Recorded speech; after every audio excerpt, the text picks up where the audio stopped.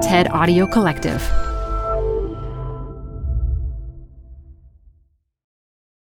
Hi, I'm Debbie Millman.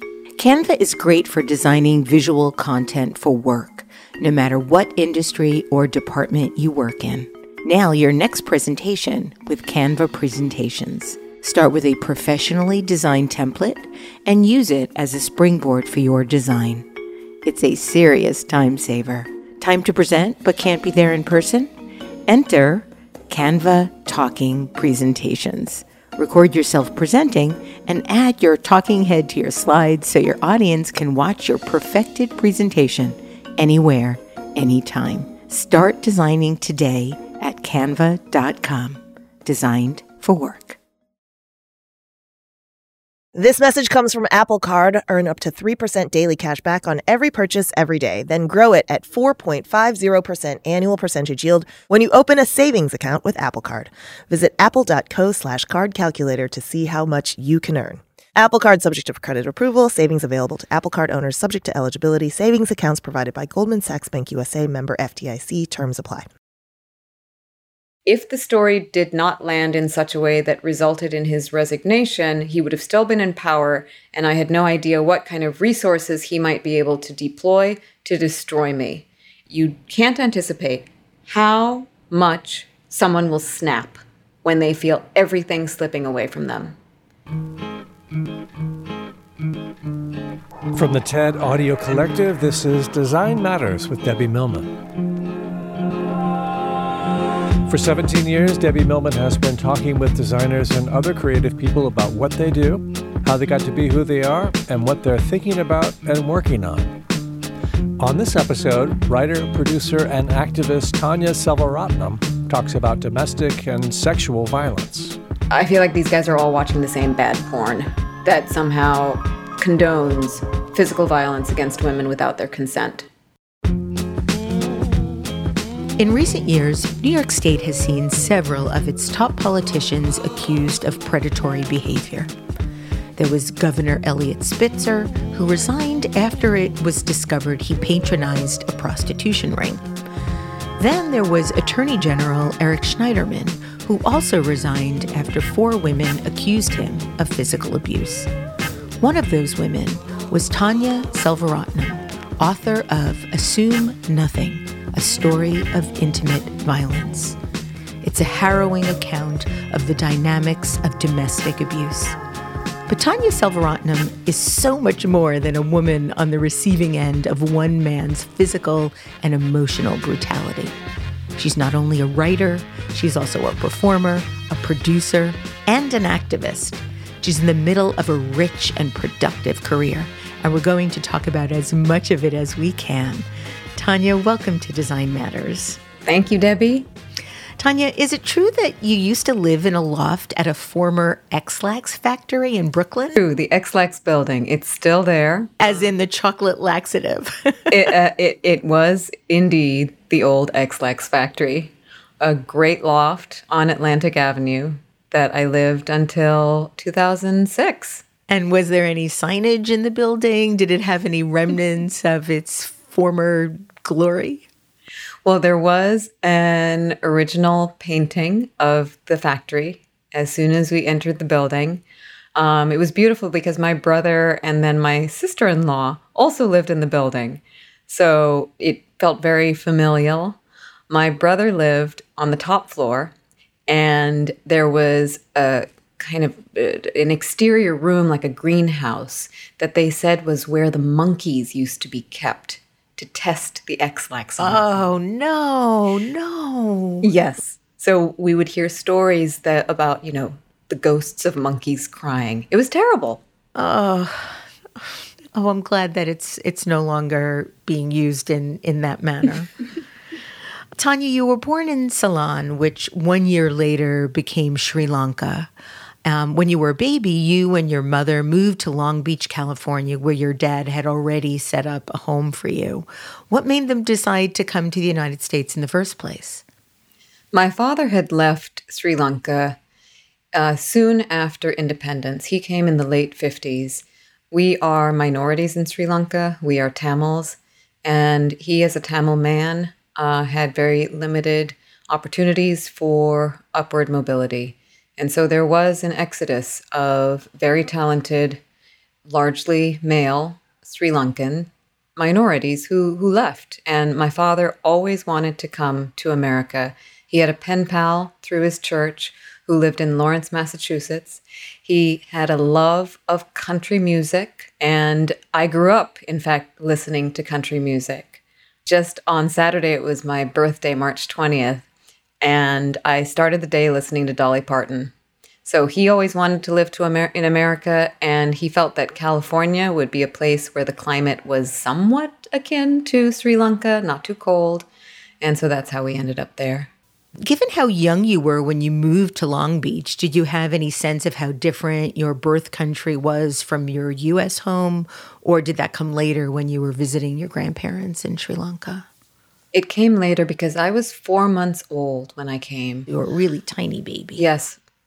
My mother had actually moved to California before having me, and then she went back when she was pregnant with me to have me in Sri Lanka so that she could be surrounded by her family there. From the time you were a child, you loved experiencing and making art. What kind of things were you making when you were a little girl? My first memory of performing was in kindergarten or first grade production of Snow White. And I really wanted to be Snow White, but there was a white girl named Jenny who got the part. And so I played a singing tree. And I threw my everything into playing that tree. Then I also started writing when I was very young. And I wrote a story when I was in, I think, 3rd grade that won an award in my class for a most memorable character. And what was the character? It was actually a pretty dark story. From the time I was a child, I was fascinated by horror movies. My father used to take me to any horror movie I wanted to see. I loved the experience of jumping in my seat, of coming home and wanting to sleep with the light on. And so the first story that I remember writing was about a woman who accidentally kills somebody in a car accident. And it's about her inner torment about having done that. Tanya, 3rd grade.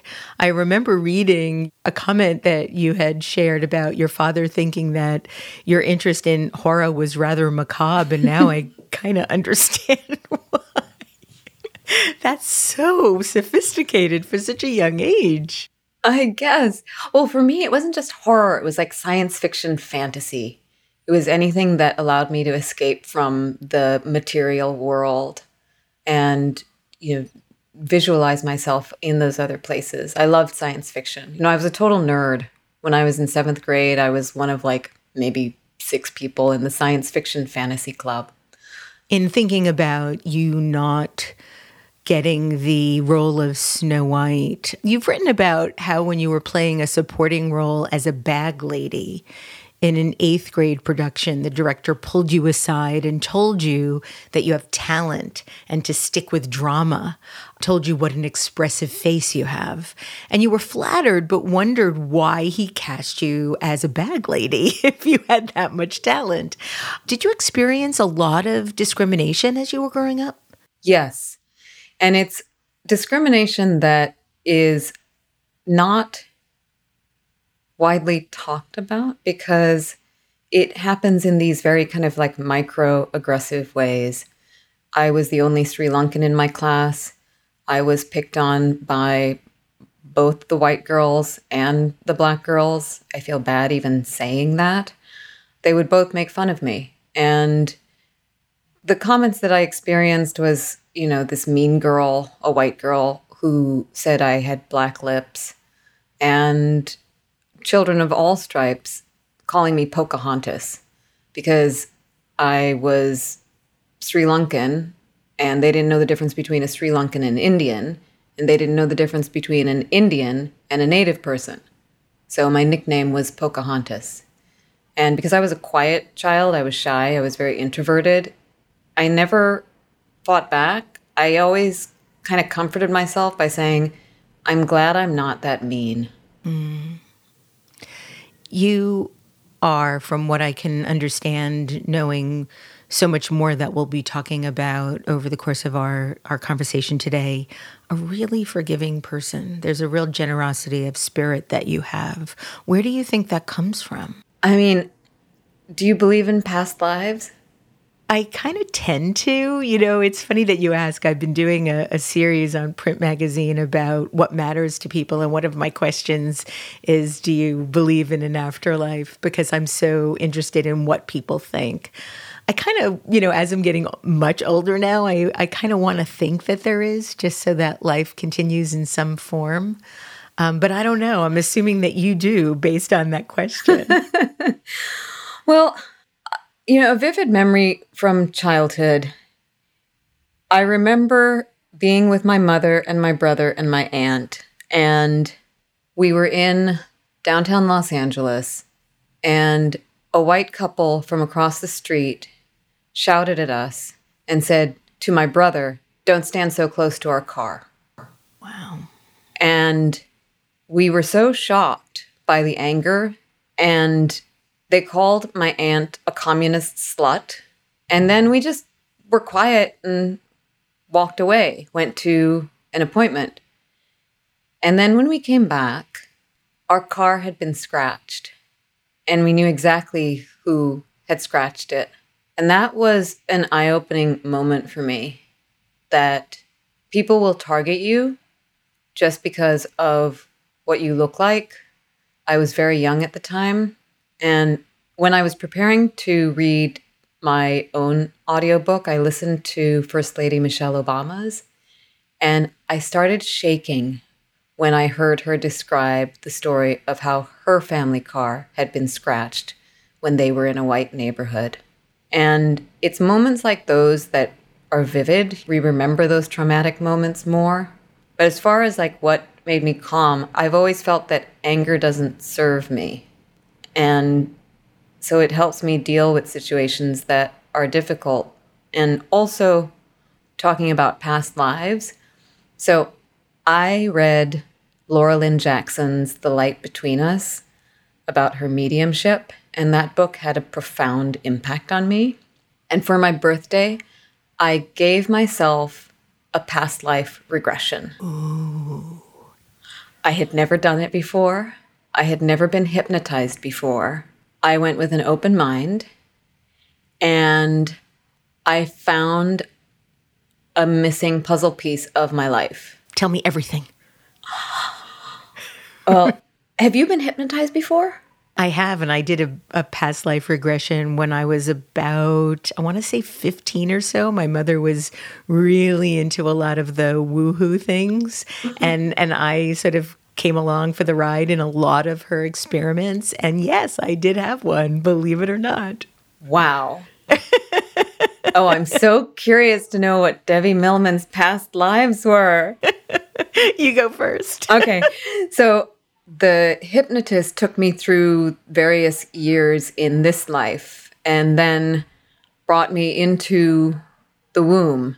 And what happened at each of those stages, I would describe the scenes and the words that came into my head. And at all those points, I was calm, I was quiet, I was often alone, and I was curious and protective.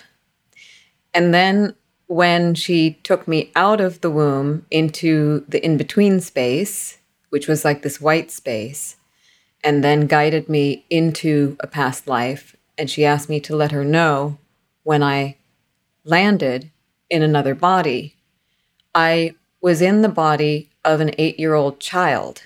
And we were surrounded by a lot of children, and all the adults had gone away. And the story is much longer because like I went there at 1:30 p.m. When I came out of it, it was almost 4:30 p.m. And she was like, "You were in it for a long time." Wow. But there was one scene when I progressed where I was 11 years old and I was in a one-room shack and I was preparing toolkits, like with little tools for the other children to take care of themselves. And she asked me, the hypnotist asked me to remember when I last saw an adult. and I vividly saw my mother. And she asked me, what was the pact that you made with my mother? And I said, the pact was that she would come back. And she asked if the mother was my mother in my current life. And I said, no, it's not. And I tried to name who it might be in my current life, because in past lives, they say that there are sometimes people who are in your current life that are in your past lives. And it became very clear all of a sudden who it was, because it was a woman who was tall. And it was a friend of mine from high school, Elizabeth, who had died in a car crash. Oh. And I have a picture of Elizabeth by my bed. Your story as a young child. Yes. About the car crash and somebody dying. I wonder if that's connected. I didn't even put that together until you just said that right now. Because I wrote that story, obviously, years before my friend died in a car crash. And in this scene from my past life, the adults were going into the forest. So I was not Sri Lankan, but I wasn't white. I was a pale brown. I was wearing a coarse sack-like dress, but it wasn't itchy. I was dirty, but not filthy. We were in maybe a rainforest. And what I remember is the adults were going into the forest to bring something back, but they never came back. So the children were all left alone. And so then I was at 11 years old trying to prepare the children to take care of ourselves. And then when I progressed further, I was 18 years old. I was alone. I didn't know where everybody had gone. And I was saying to myself, what comes next? And then the hypnotist tried to get me to progress further. And I said, there is no further. I see myself dying, but I don't die painfully. I die quietly. I just lie down. And she asked how old I am. I said, I'm 19. And when I first started going into the hypnosis, I couldn't tell if I was projecting my own memories and visuals onto what was manifesting. But then once I got into the body of the past life, it was very clear, like, that I was... There were things going on that I simply can't explain in English. Right. But then an incredible thing happened as she was bringing me out of the hypnosis, which is that she brought me further and further back into my body, into the room, feeling the chair.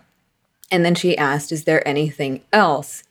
And all of a sudden, and this was not me projecting, all of a sudden, my father, who has already crossed about 27 years ago, appeared. And she said, what is he doing? And I said, he's holding my hand. And she said, anything else? He says, good job. And she asked, what else do you remember?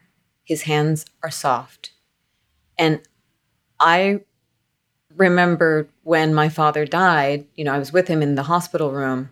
I remembered how soft his skin was, softer than it had ever been my entire life. And it felt like he was giving me the validation in this hypnosis that I had been longing for.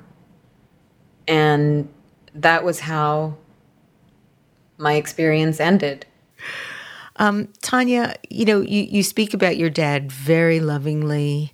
He was a very successful psychiatrist, and you lived in a big, beautiful Los Angeles home.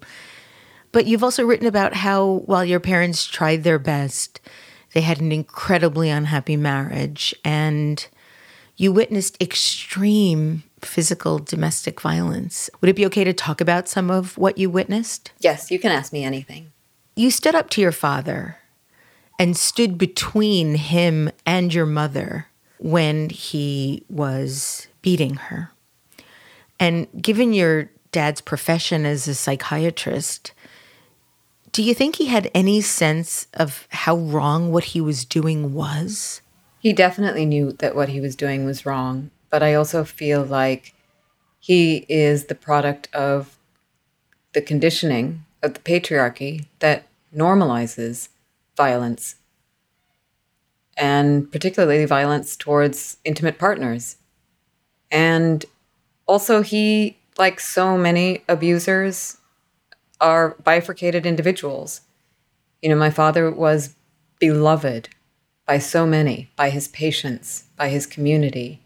and yet he inflicted painful, violent, bloody harm on my mother. And we were conditioned not to talk about it. We had to keep that secret. And it made me furious. It also made me strong-willed as a child in the home to stand up to violence. I've witnessed a lot of domestic violence as well and never felt like I had the power to intervene. It takes a lot of bravery.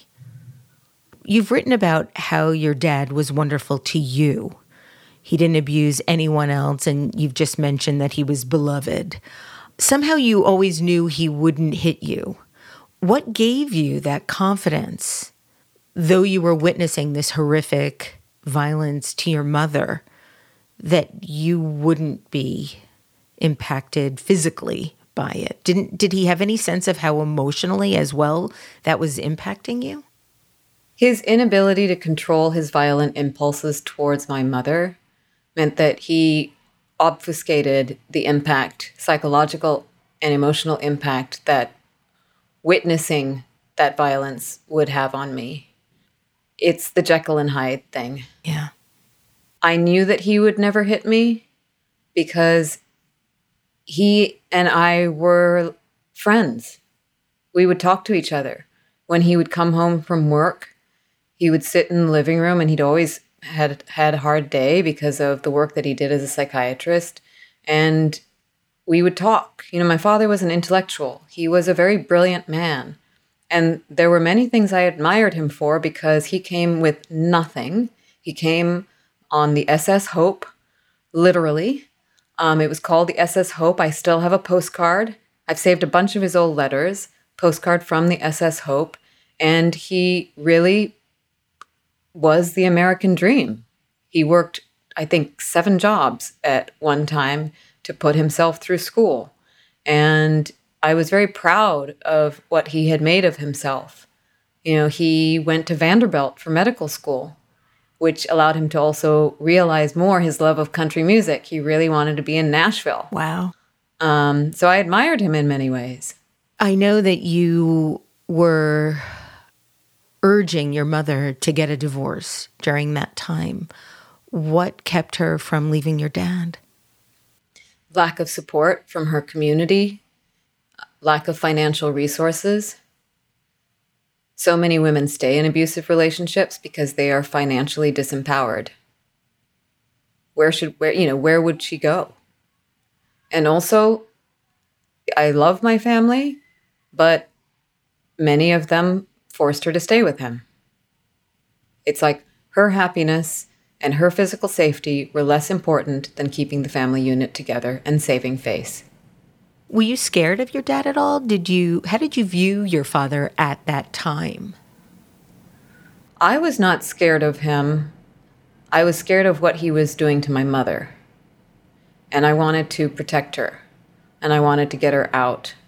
And I felt painfully powerless that I couldn't get her out and that I couldn't protect her.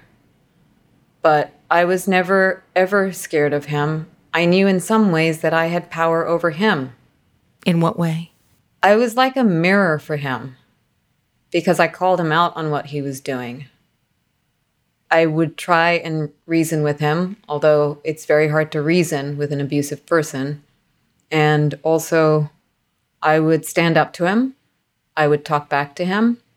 And I would, I vividly remember one time calling him a bastard to his face. And it hurt him deeply that I did that. And it's one of those moments I regret.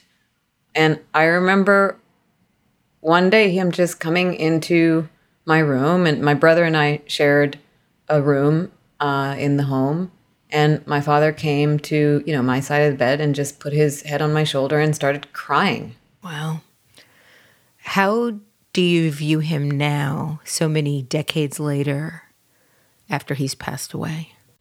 I feel... Can we get a little cosmic now? Sure, absolutely. Always.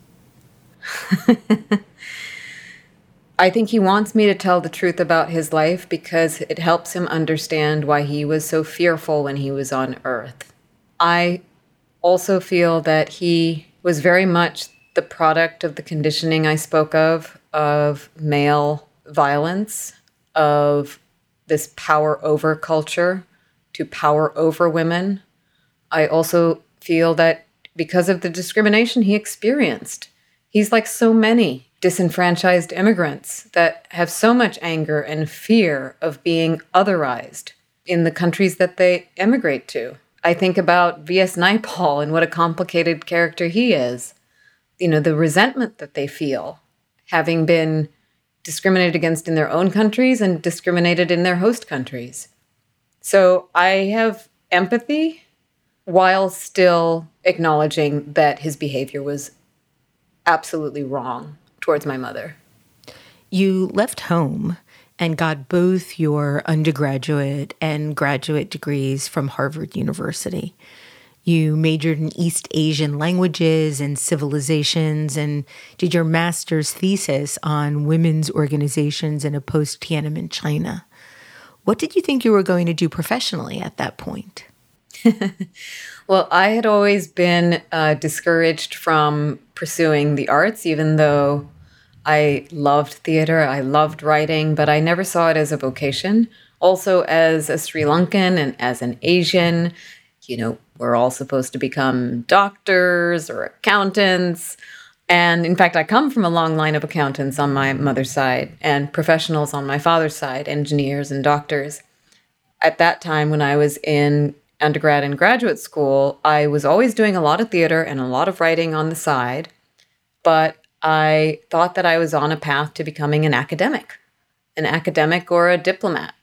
And I started working very early on with different international organizations, the Women's Conference in China. I was on the organizing committee. That had a profound impact on me and still has today. But I never, ever thought that I would become an artist. Your career in the arts and social justice intersected and began when you were hired to assist the legendary performance artist, writer, and actor Anna Deavere Smith on the development of one of her pieces, Twilight, Los Angeles, 1992, which was about the human toll of the Los Angeles riots after the Rodney King beating by policemen.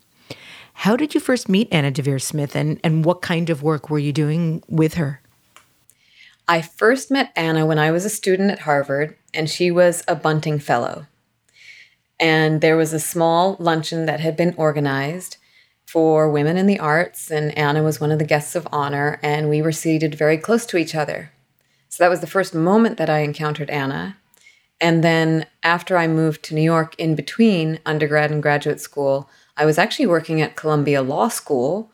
I was the program coordinator for the Center for Chinese Legal Studies, which was part of my academic path. And Anna was doing a lecture at Barnard, right across the street.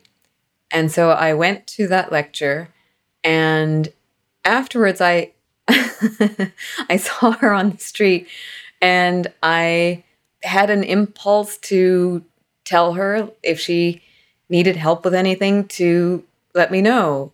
And she called me, which stunned me and delighted me, and said, actually, you know, she had not had an assistant before.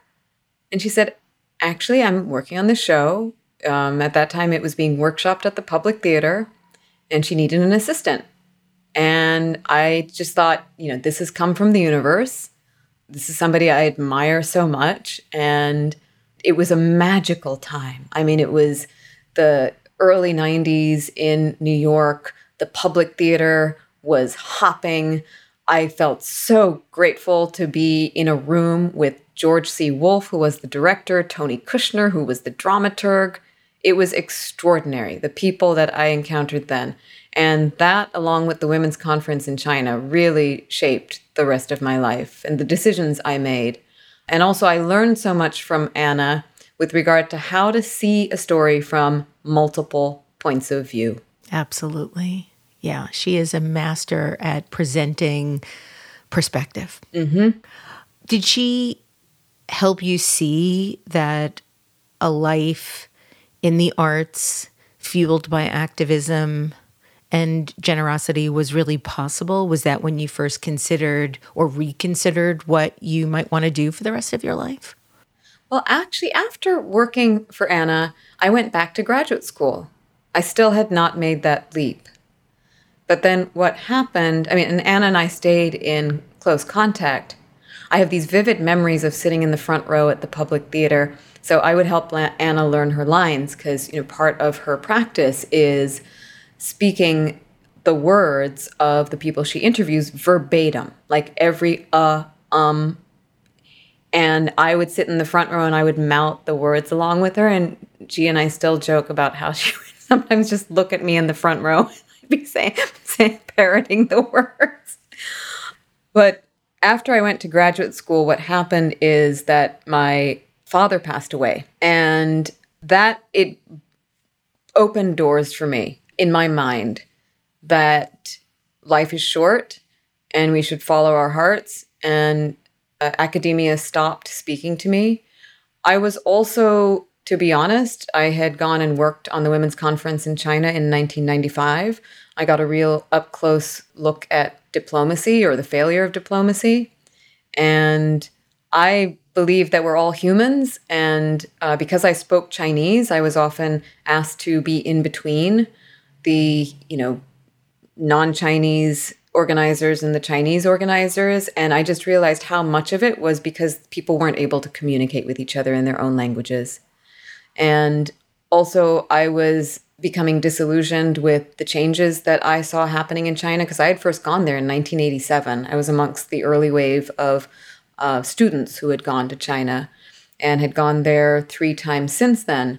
And by the time I went in 1995, things had changed so drastically and evolving in a way that I found disturbing with regard to just the increasing disparity, economic disparity, the pollution was already getting horrible. And I just felt like this was not the path for me anymore.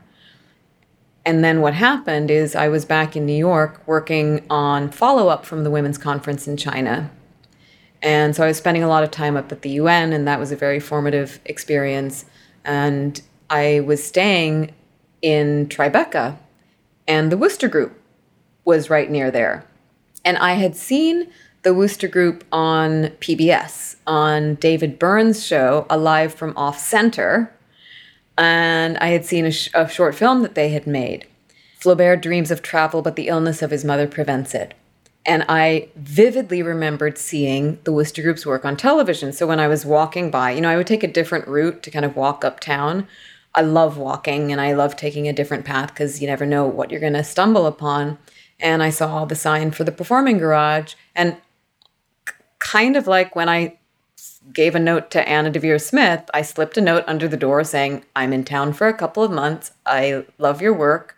If you need help with anything, let me know. It was like a very casual note. And I got a call that day and met with them. And it was, the Wooster Group had been around for a long time, but had not quite reached the stratosphere that it then reached. And I started out as an intern, and very soon thereafter, Liz Lecomte just asked if I would show up on a Saturday, which I thought was unusual. And she just asked me to get on stage.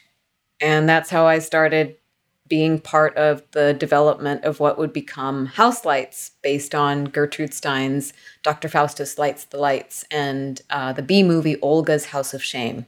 You moved to New York and spent 12 years mostly on the road with the Wooster Group. That must have been such a creatively fulfilling time for you. It was creatively fulfilling. It was also very unsettling because when you're on the road that much, it's very hard to orient yourself in what is home. I was frequently in a different country every month. I was touring with the Wooster Group and then also with the Builders Association. I think I toured to 62 cities or something like that. It was wild, but I got to see the world. It was amazing.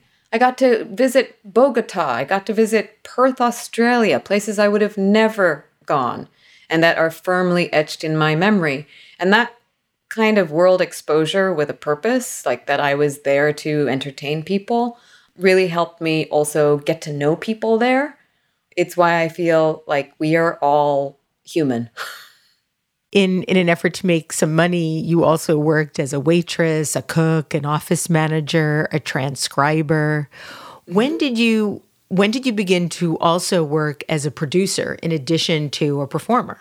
A friend of mine from college, we had made theater together in college. I was in a production of Dracula that he The Range. I know you also played Susan Sontag. I love that you went from playing Dracula to Susan Sontag. That really shows your diversity. Well, and I played Christian Amanpour too. That was one of my favorite ones. I do a really good Christian Amanpour voice. So he and I had taken very different paths after making theater together in college. He had gone into the Hollywood studio system, had been very successful there, and he decided that he wanted to make an independent film.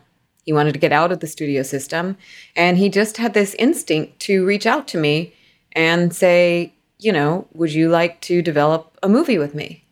And that was in 1997. Because it came so out of the blue and because I love him so much, I said yes, and that film, which was called Online, got into Sundance, which as a first-time producer was a dream come true. And then after that film, people thought I could produce movies. Now, I had always been producing events. When I started producing that film, I was actually at the Ms. Foundation as the special projects coordinator, but I had never produced movies before. And it was wonderful to learn so much from Jed Weintraub and to be surrounded by so many professionals. Josh Hamilton was in that movie, Harold Perrineau. It was an incredibly life-changing experience, an incredibly hard experience. I made no money at all, but because I put in a lot of my labor into it and it was successful, it got into Sundance and Berlin and people were talking about it, then other opportunities started coming to me because when your film is at Sundance, people are like, oh, she can produce movies. And it's been ongoing. And I love that. And it's especially, in the tragedy of the pandemic where live performance has been nearly impossible, I've been fortunate that I can continue to produce movies because so much of the content I produce is digital. So I have been able to continue working. And I just, my heart goes out to my friends who run theaters, who work in the live arts. And I'm just really looking forward to when we can all be safely together in person again. Hi, I'm Debbie Millman. Canva is great for designing visual content for work, no matter what industry or department you work in. Now your next presentation with Canva Presentations. Start with a professionally designed template and use it as a springboard for your design. It's a serious time saver. Time to present but can't be there in person? Enter Canva Talking Presentations. Record yourself presenting and add your talking head to your slides so your audience can watch your perfected presentation anywhere, anytime. Start designing today at canva.com. Designed for work. You're growing a business, and you can't afford to slow down. If anything, you could probably use a few more hours in the day. That's why the most successful growing businesses are working together in Slack. Slack is where work happens, with all your people, data, and information in one AI-powered place. Start a call instantly in huddles and ditch cumbersome calendar invites. Or build an automation with Workflow Builder to take routine tasks off your plate, no coding required. Grow your business in Slack. Visit slack.com to get started. Tanya, by the time you were 37, you had gotten married, you decided to start a family, and for the next 3 years, you tried to conceive naturally, but had 2 more miscarriages. You stated that 1 miscarriage felt like a disappointment, but 3 felt like a curse, and you began to consider the mistakes you'd made in your life that resulted in your not being able to carry a baby to term. So you were blaming yourself for 3 miscarriages? I was not prepared for the fertility roller coaster, and it's what so many women do. we blame ourselves. We blame ourselves for the abuse we experience. We blame ourselves for our shortcomings in our careers.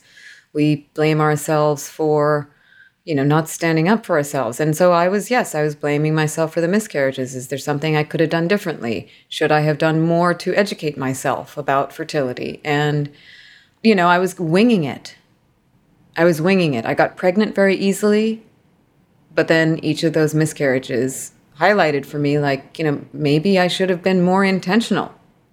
You wrote about how the years of failing to become a mother gave you time to think hard about what you wanted and sparked an intense desire for success at having a child and increased to a point where you felt you would be destroyed if it didn't work out. And at 39, I tried and also was able to get pregnant, but was not able to stay being pregnant and ended up having 2 miscarriages.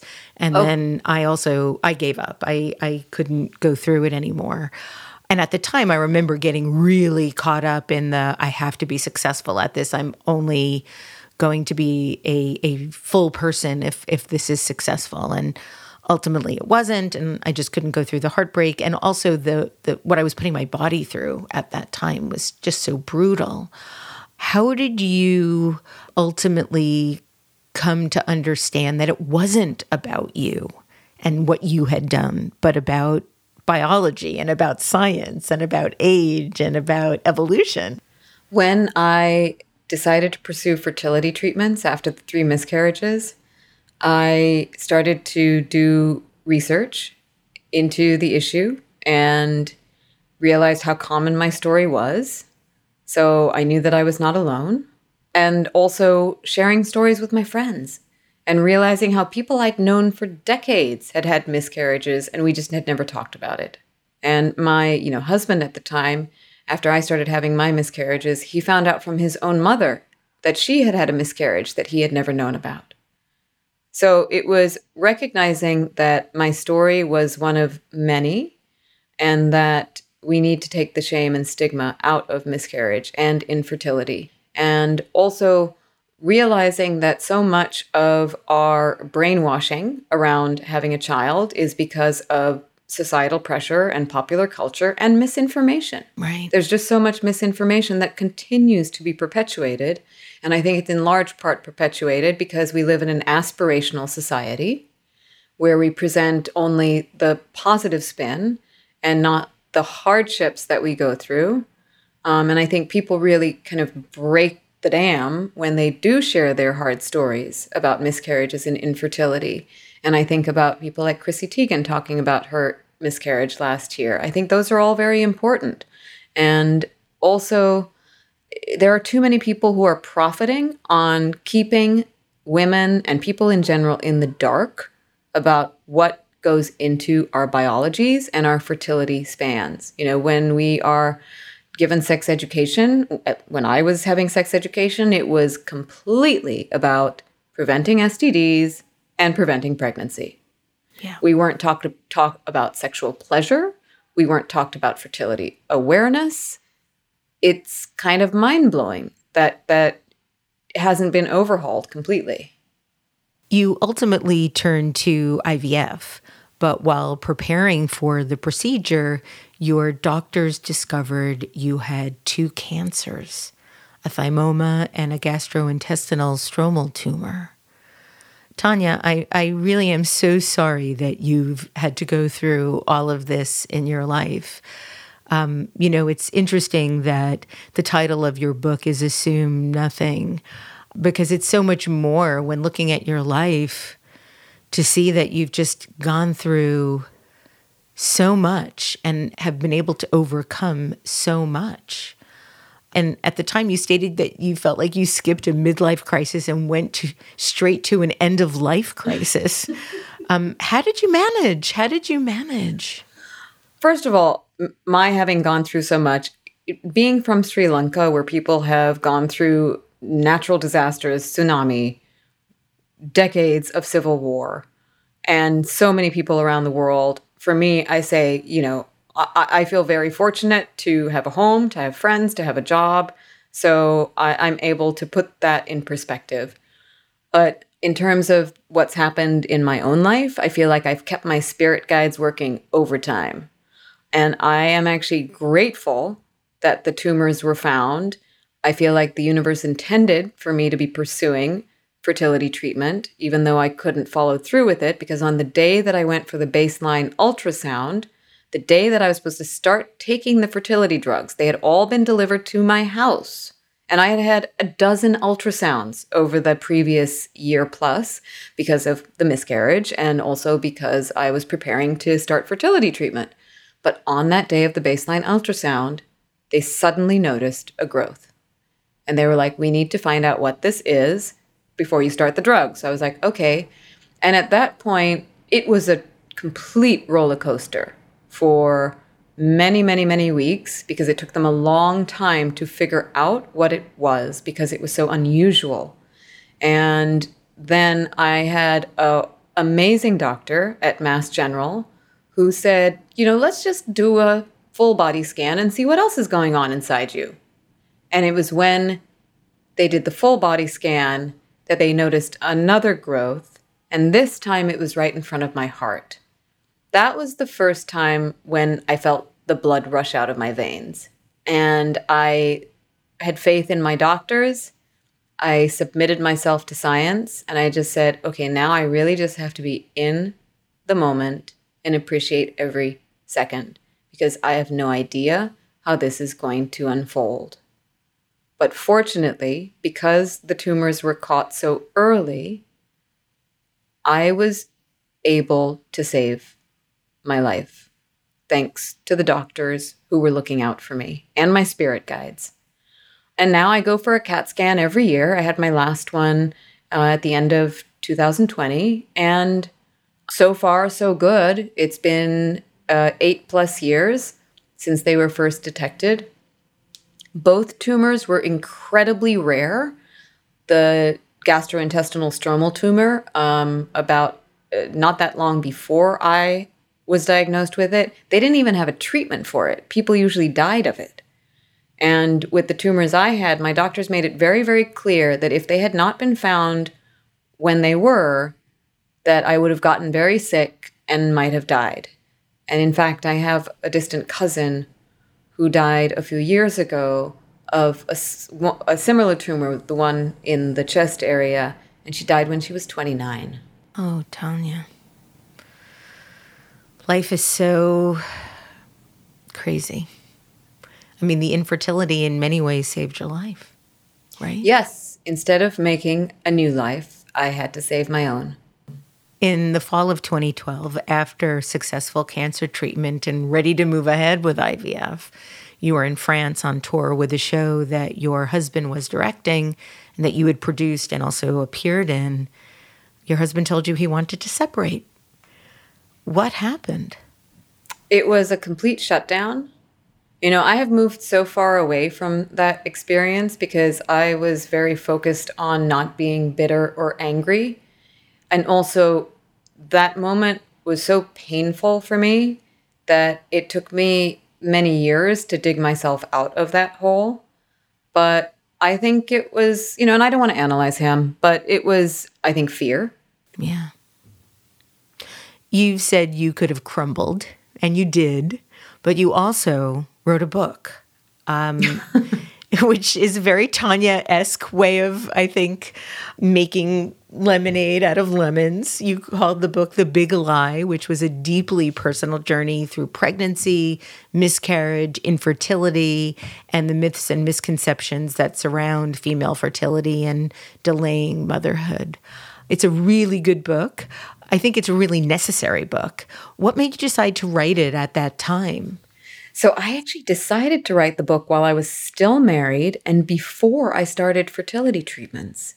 And the book came the way much of my writing comes to me, which is I'm an intrepid note taker. I have been from the time I was a child because I was shy and introverted. I was always journaling. I was writing things out. I was working things out through my writing.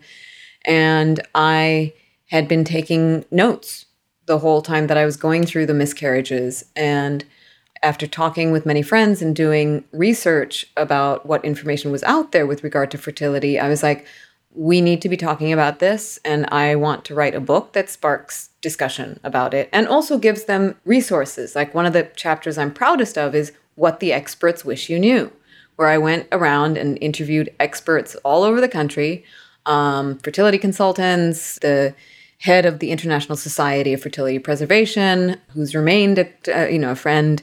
And I wanted to take the hard experiences I've had and turn them into tools for other people, which is what I feel my soul's purpose is.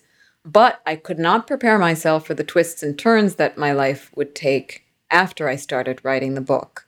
And the twists and turns were the cancer, the surgery, and the divorce. I didn't tell my editor about all that was going on. When I turned in the manuscript, he called and he's like, what? I was going to say, wow. Yeah. Why didn't you tell him? I mean, I've gone through experiences where I never told anybody at the office I was working in at the time about my 2 miscarriages. I didn't tell them about my divorce when I was first going through it because I didn't want anybody to think that my performance was going to be impacted in any way. And so they couldn't blame anything on a divorce or a miscarriage. Was that the same for you? Part of it was I wanted to surprise him. That was actually deliberate. And also because my story was unfolding in real time and I didn't know where it was going to land by the time the manuscript was due. I also didn't know at the time how things were going to unfold with my now ex-husband. Because the way the book ends is we've separated and he's asked for space. So it ends before we actually got divorced. Yeah. Okay. I wish that your book had been written when I went through all of my infertility woes, which were quite some time ago, 1999 and 2000. Oh. What advice would you give young people today that might be listening about fertility? Everyone is different, and know your own fertility and be your own advocate. And don't wait for the information to be given to you. Seek it out and seek out accurate information through books like mine, through experts, and also to be very wary of the medical industrial complex that tries to push fertility information onto you. There are very corrupt private clinics out there that are trying to get women to freeze their eggs at early ages and to engage in very invasive procedures without adequately preparing them for the side effects. And I would just say, be your own advocate, educate yourself, have conversations with friends, and plan for your fertility future. We are trained in schools how to become successful in our careers, but we are not trained about how to treat each other and how to live our best lives.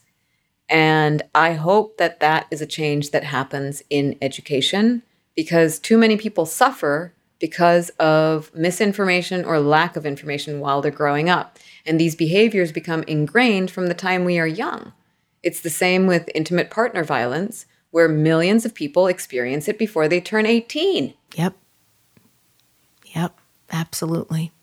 Well, that brings us to our next topic. In a video interview I watched about your journey writing The Big Lie several years ago, you stated that we have to strip away the guilt that we feel at so many junctures in our lives. I was really struck by that sentence because you said it years before what ultimately became another juncture, an important juncture. And I think that line could also apply more recently to the relationship that you had with Eric Schneiderman. And you write about it at length and with great poignancy in your new book, Assume Nothing, a story of intimate violence, which came out last month. Thank you for writing this important book as well, Tanya. And I'd also like to ask you if it would be okay to ask you some questions about it. I know you said I could ask you anything, but this is particularly sensitive, both for you and for our listeners, and I want to make sure you're okay with it. Yes, again, you can ask me anything. Thank you. Thank you for being so open. You met New York Attorney General Eric Schneiderman at the Democratic National Convention. You were working on the Democratic National Convention in 2016. What was that first meeting like? It was like a fairy tale. It was this magic moment where I was not even supposed to be at the convention that night, but a friend gave me an extra pass he had. And so I quickly got my way over to the convention center, and a friend, whisked me into Governor Ed Rendell's box. I was perched on a stool, taking notes. I was wearing this blue Liz Collins dress with stars all over it and a white vest and red shoes. And I thought, well, I look like an American flag. And I felt this man glancing at me. And we, exchanged glances, and then he came over to me. And he was amazed that I was taking notes, like actually writing in a book, which I still do, that I wasn't typing into a phone or on a laptop. And then he struck up a conversation that was very charming. It was very kind, curious about me and my work. We discovered that we had both gone to Harvard and that we had both studied Chinese, and that we were both interested in spirituality and meditation. And that was how it began. I felt curious about him. I was also impressed that he was a politician who meditated. Initially, it seemed like his values aligned with yours. You didn't really rush into things, though, from the way you described the early days of his courtship. You really moved quite slowly toward having a relationship with him. Was that something that, looking back on it now, you feel was your own sort of inner warning system, or was it just your style of moving into a relationship? It was more that I had not been in a long relationship since my divorce, which had just been finalized less than 2 years before. And I was trying to protect myself, but also there was a natural obstacle to progressing too quickly, which is that a few days after we met again. We had lunch in Manhattan after we were both back in the city, and he was going to a meditation retreat that night, and I was going to Portland, Oregon, where I live part-time for a few weeks. So that was a natural obstacle to moving too quickly. You write about how his outward-facing spirituality was a mask for the torment beneath his surface, and how his outward-facing feminism was a mask for his misogyny. Through public events, he perpetuated a narrative of himself as an agent of change and transformation. Many people you trusted depicted him as a hero, and he positioned himself as standing up for many causes that we both believe in. And yet it was all a big lie. When did you first start seeing that bifurcation in him than the persona that he was presenting publicly? It was a drip, drip, drip after we started actually seeing each other. And there were hints of it early on because of him being a politician. Mm. And the narcissism of politicians. Not all, but many. And how he would preach this language of transformational politics, transformational activism. But I was witnessing behind the scenes how transactional he actually was. So that was one sign just on a kind of a macro level.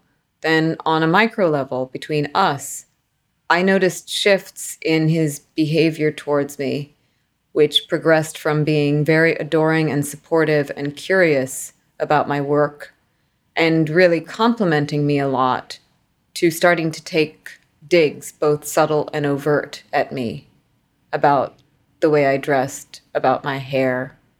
And at first, when they started happening, I would let them slide because they would happen in the moment.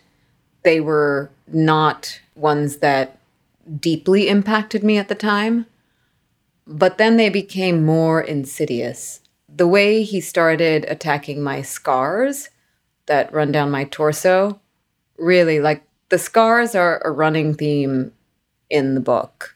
Yeah. The scars that we bear on our bodies and the scars that we conceal on the inside.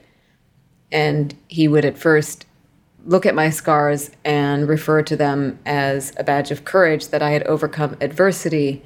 But then as the months went by, he wanted me to get plastic surgery to remove my scars.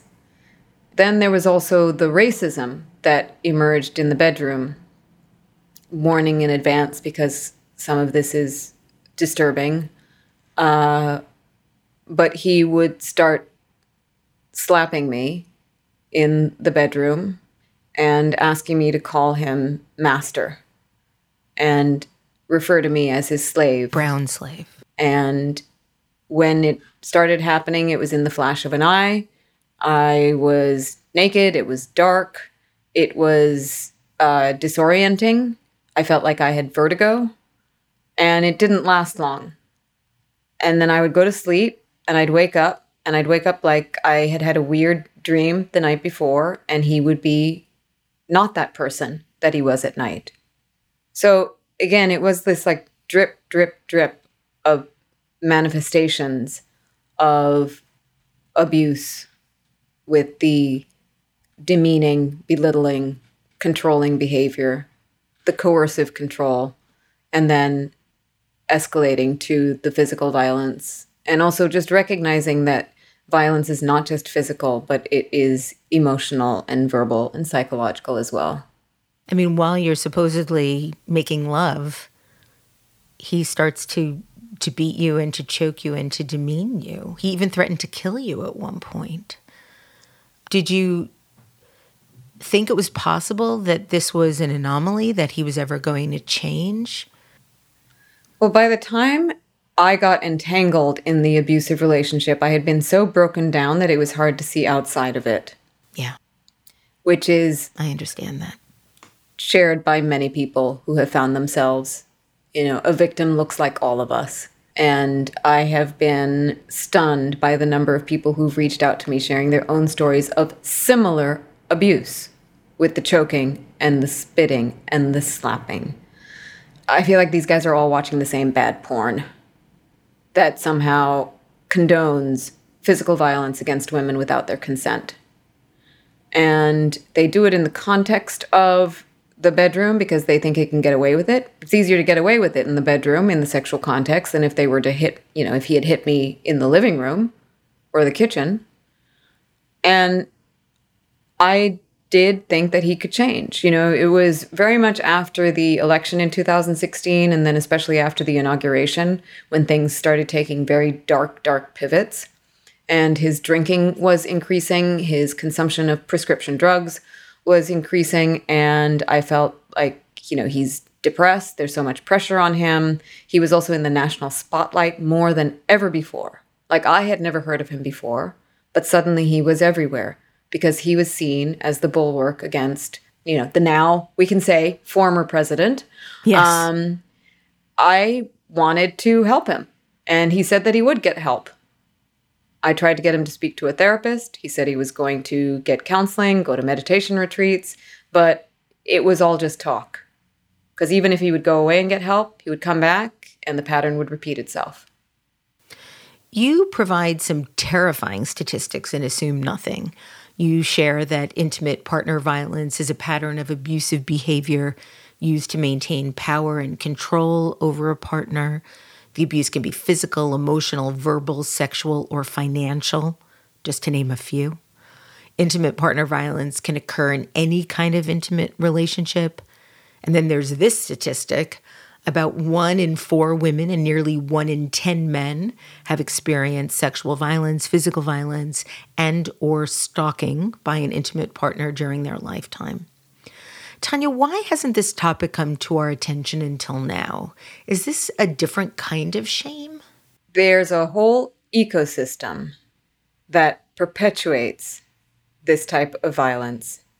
And I blame it on popular culture, which has not paid attention to this issue or has done the opposite and glorified the violence. And we've seen so much of that with what happened around police brutality last year. How much popular culture played into that. We're seeing that now with hate crimes against Asian American Pacific Islanders. How much popular culture plays into that. Intimate partner violence also has been the byproduct of a popular culture conditioning. It's also because of problems with our education, that we aren't prepared for how to protect ourselves if someone decides to target us. I wasn't prepared for my path to intersect with an abuser. I wasn't prepared for the grooming and gaslighting and manipulation. And I wanted to show that even fierce women get abused. Another big problem is resources that are allocated at a federal level to organizations that address intimate partner violence and provide legal services, shelter, and mental health counseling services. You take, for instance, with law enforcement, the number one reason for calls to 911 is domestic violence. But domestic violence is a fraction of the budget for law enforcement. And I feel in the same way that there's now more racial bias training in law enforcement, there also needs to be domestic violence training so that law enforcement is better equipped to handle these cases. And also there needs to be a more victim-centered approach because not everyone feels comfortable getting entangled in the legal system. And it is especially fraught for women of color who have been already targeted by law enforcement. The other statistics I cite in the book are the devastating ones around the majority of women in prison are survivors. The majority of homeless women are survivors. These are terrifying statistics, but I feel like we have an opportunity now with the pandemic having heightened the urgency of addressing the domestic violence crisis because victims have been in lockdown with their abusers, and the alarming rises in domestic violence around the world, we see more clearly how we have to address it. And there's been amazing work done by Rachel Louise Snyder, the author, in No Visible Bruises, where she cites the studies about the economic impact of violence against women, how much it costs to treat these cases, the medical injuries, and how much productivity of women is hampered because they are victims and survivors. You write in Assume Nothing that before your story of intimate violence became public, you'd been known for your work, your advocacy, your art, your performance. When you wrote The Big Lie, you were largely in control of the narrative. But here, the story and your character were being spun by outlet after outlet in a way over which you had no control. And as a matter of fact, I found out about it on Twitter when the New Yorker tweeted one of the quotes that you stated in the article that they wrote about you when this first came out. How did you manage through that? I even remember being worried about writing you about it because I didn't want to interfere, and I'm a friend. But how did you feel about the whole world sort of participating in your life at that moment? Well, I am very good at hiding, and this is where the shy introvert in me comes in handy. As a producer, I am forced to be more public, but as a writer, I'm able to be more private. And I had made very careful plans in the weeks before the story would come out to leave my apartment, delete my name from my buzzer on my apartment, and deleted all my social media accounts. And I moved into a friend's place, and I was in a cocoon over there, so that when the story came out, nobody would be able to find me. You had to escape from your own life. Yes. And I also know that in this fast-paced media culture, that the news cycle would pass and eventually nobody would care anymore. So I just thought, I'm going to ride this out. I was worried about my career and reputation. I was worried before the story came out about my physical safety. as well, because if the story did not land in such a way that resulted in his resignation, he would have still been in power, and I had no idea what kind of resources he might be able to deploy to destroy me. And I believe as a producer in envisioning possible outcomes. And so there was an outcome that was positive, where everything would be okay. But then there was an outcome where I would be in grave danger. And I think it is important to be aware that you can't anticipate how much someone will snap when they feel everything slipping away from them. And I have so many friends who've been in relationships with very powerful people, or who've been in work relationships with very, very powerful people, women or men, who will go to extreme lengths to intimidate them. And I did a private security training with a team from Gavin de Becker's office, and that was mind-blowing and very helpful. I carried pepper spray in my bag, and I also left the country for a while. And thankfully, the story landed like a surgical strike, because the reporting by Jane Mayer and Ronan Farrow was so airtight.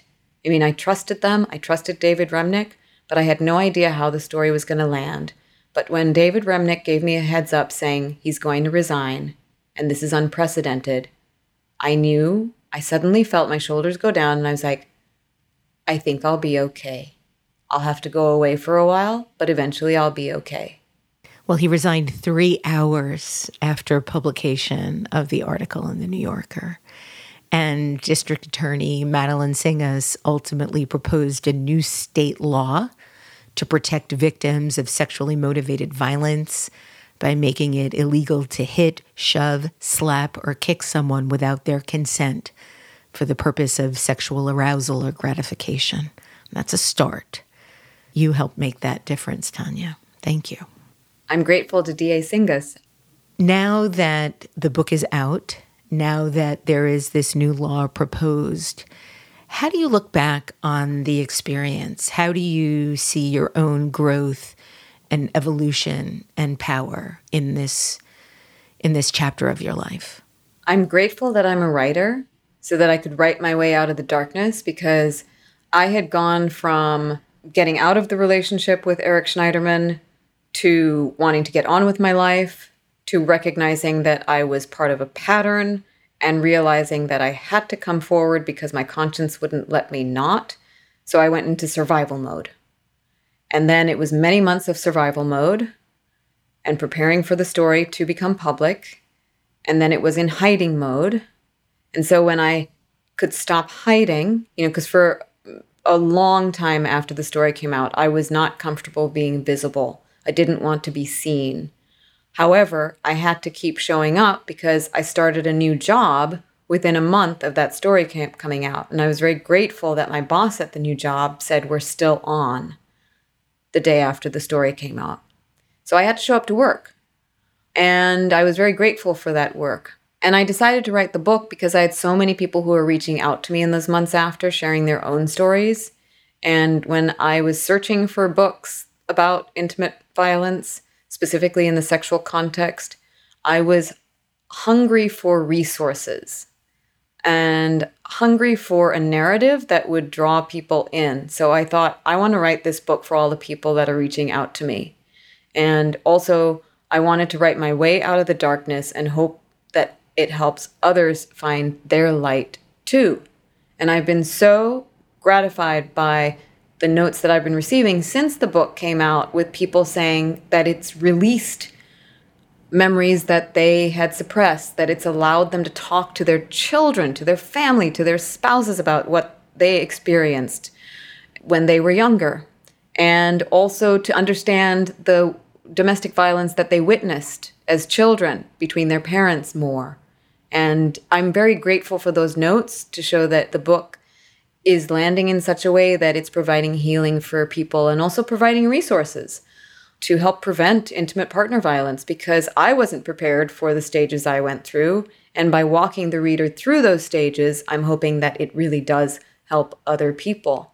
And by getting to the end of writing the book, I feel that I became my strongest self ever and emerged with more gratitude and more love for the people and colleagues in my life and people like you who've been so supportive.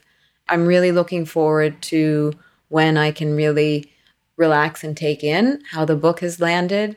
And I'm excited for the next stage of the book, too, because I think I've told you that it's being turned into a series. Yes. Over the course of your life, you've said that activism is the through line of everything that you do. And there's no question that Assume Nothing advocates for a more safer, for a more just world. And so I'm hopeful that the series will continue to do that work. But it's not the only activism that you're part of. And I'm very conscious that the other work that you do is also really significant. So I have two last questions for you. First, can you share some of the other efforts that you're part of these days because they're significant? I was so proud to work on Joy to the Polls around the election, the general election, and then because of the Georgia Senate runoffs, it continued. It was a beautiful project with a beautiful team that sought to make voting a celebration and de-escalate tensions. It was a nonpartisan effort. We just brought flatbed trucks with flowers and dancers and DJs to polling centers. And it was fun working on the Spotify playlist series with contributions from President Barack Obama and Marissa Tomei. And so many amazing people. Was a beautiful experience. And that work has now evolved into the work I've done with this amazing company, Invisible Hand. I produced and directed a series of videos to highlight the Black Church series hosted by Dr. Henry Louis Gates Jr. that premiered on PBS and is still available to stream. So I got to make videos with gospel singers, Tasha Cobbs Leonard and Erica Campbell and Fred Hammond and John Legend. And getting to listen to gospel music every day has also brought me joy. So I'm just trying to surround myself with as many joyful projects as possible. And then I recently became the senior advisor for gender justice narratives for the Pop Culture Collaborative.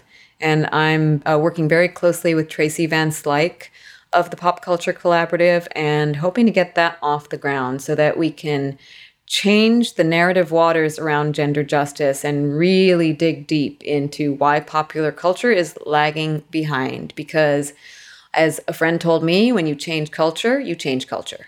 Yes, absolutely. Seth Godin said, government doesn't change culture, culture changes government. And I love that. I really love that. Tanya, the last thing I want to ask you about is the power of making art. You've stated that art can help shape consciousness through creativity. And I love that.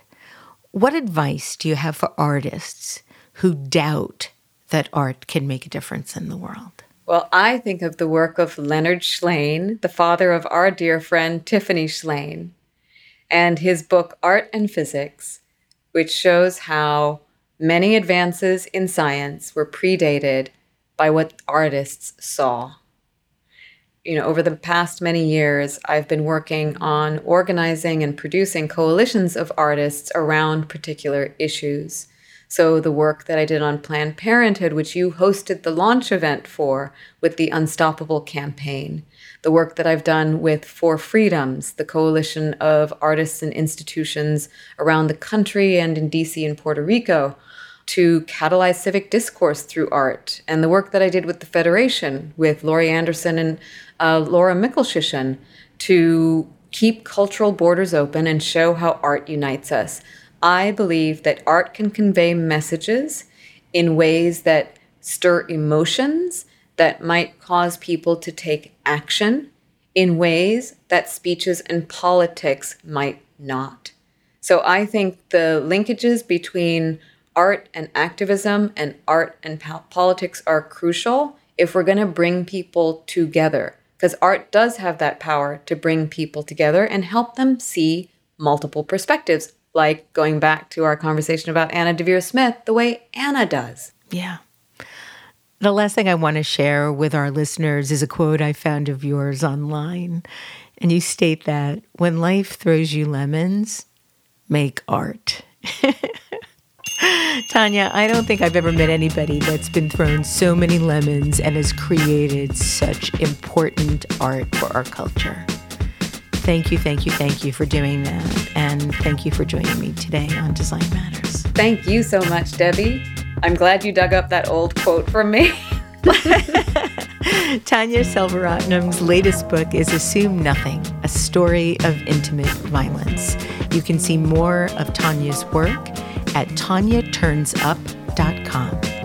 This is the 17th year we've been podcasting Design Matters, and I'd like to thank you for listening. And remember, we can talk about making a difference, we can make a difference, or we can do both. I'm Debbie Millman, and I look forward to talking with you again soon. Design Matters is produced for the TED Audio Collective by Curtis Fox Productions. In non-pandemic times, the show is recorded at the School of Visual Arts Masters and Branding Program in New York City, the first and longest-running branding program in the world. The editor-in-chief of Design Matters Media is Zachary Pettit, and the art director is Emily Weiland.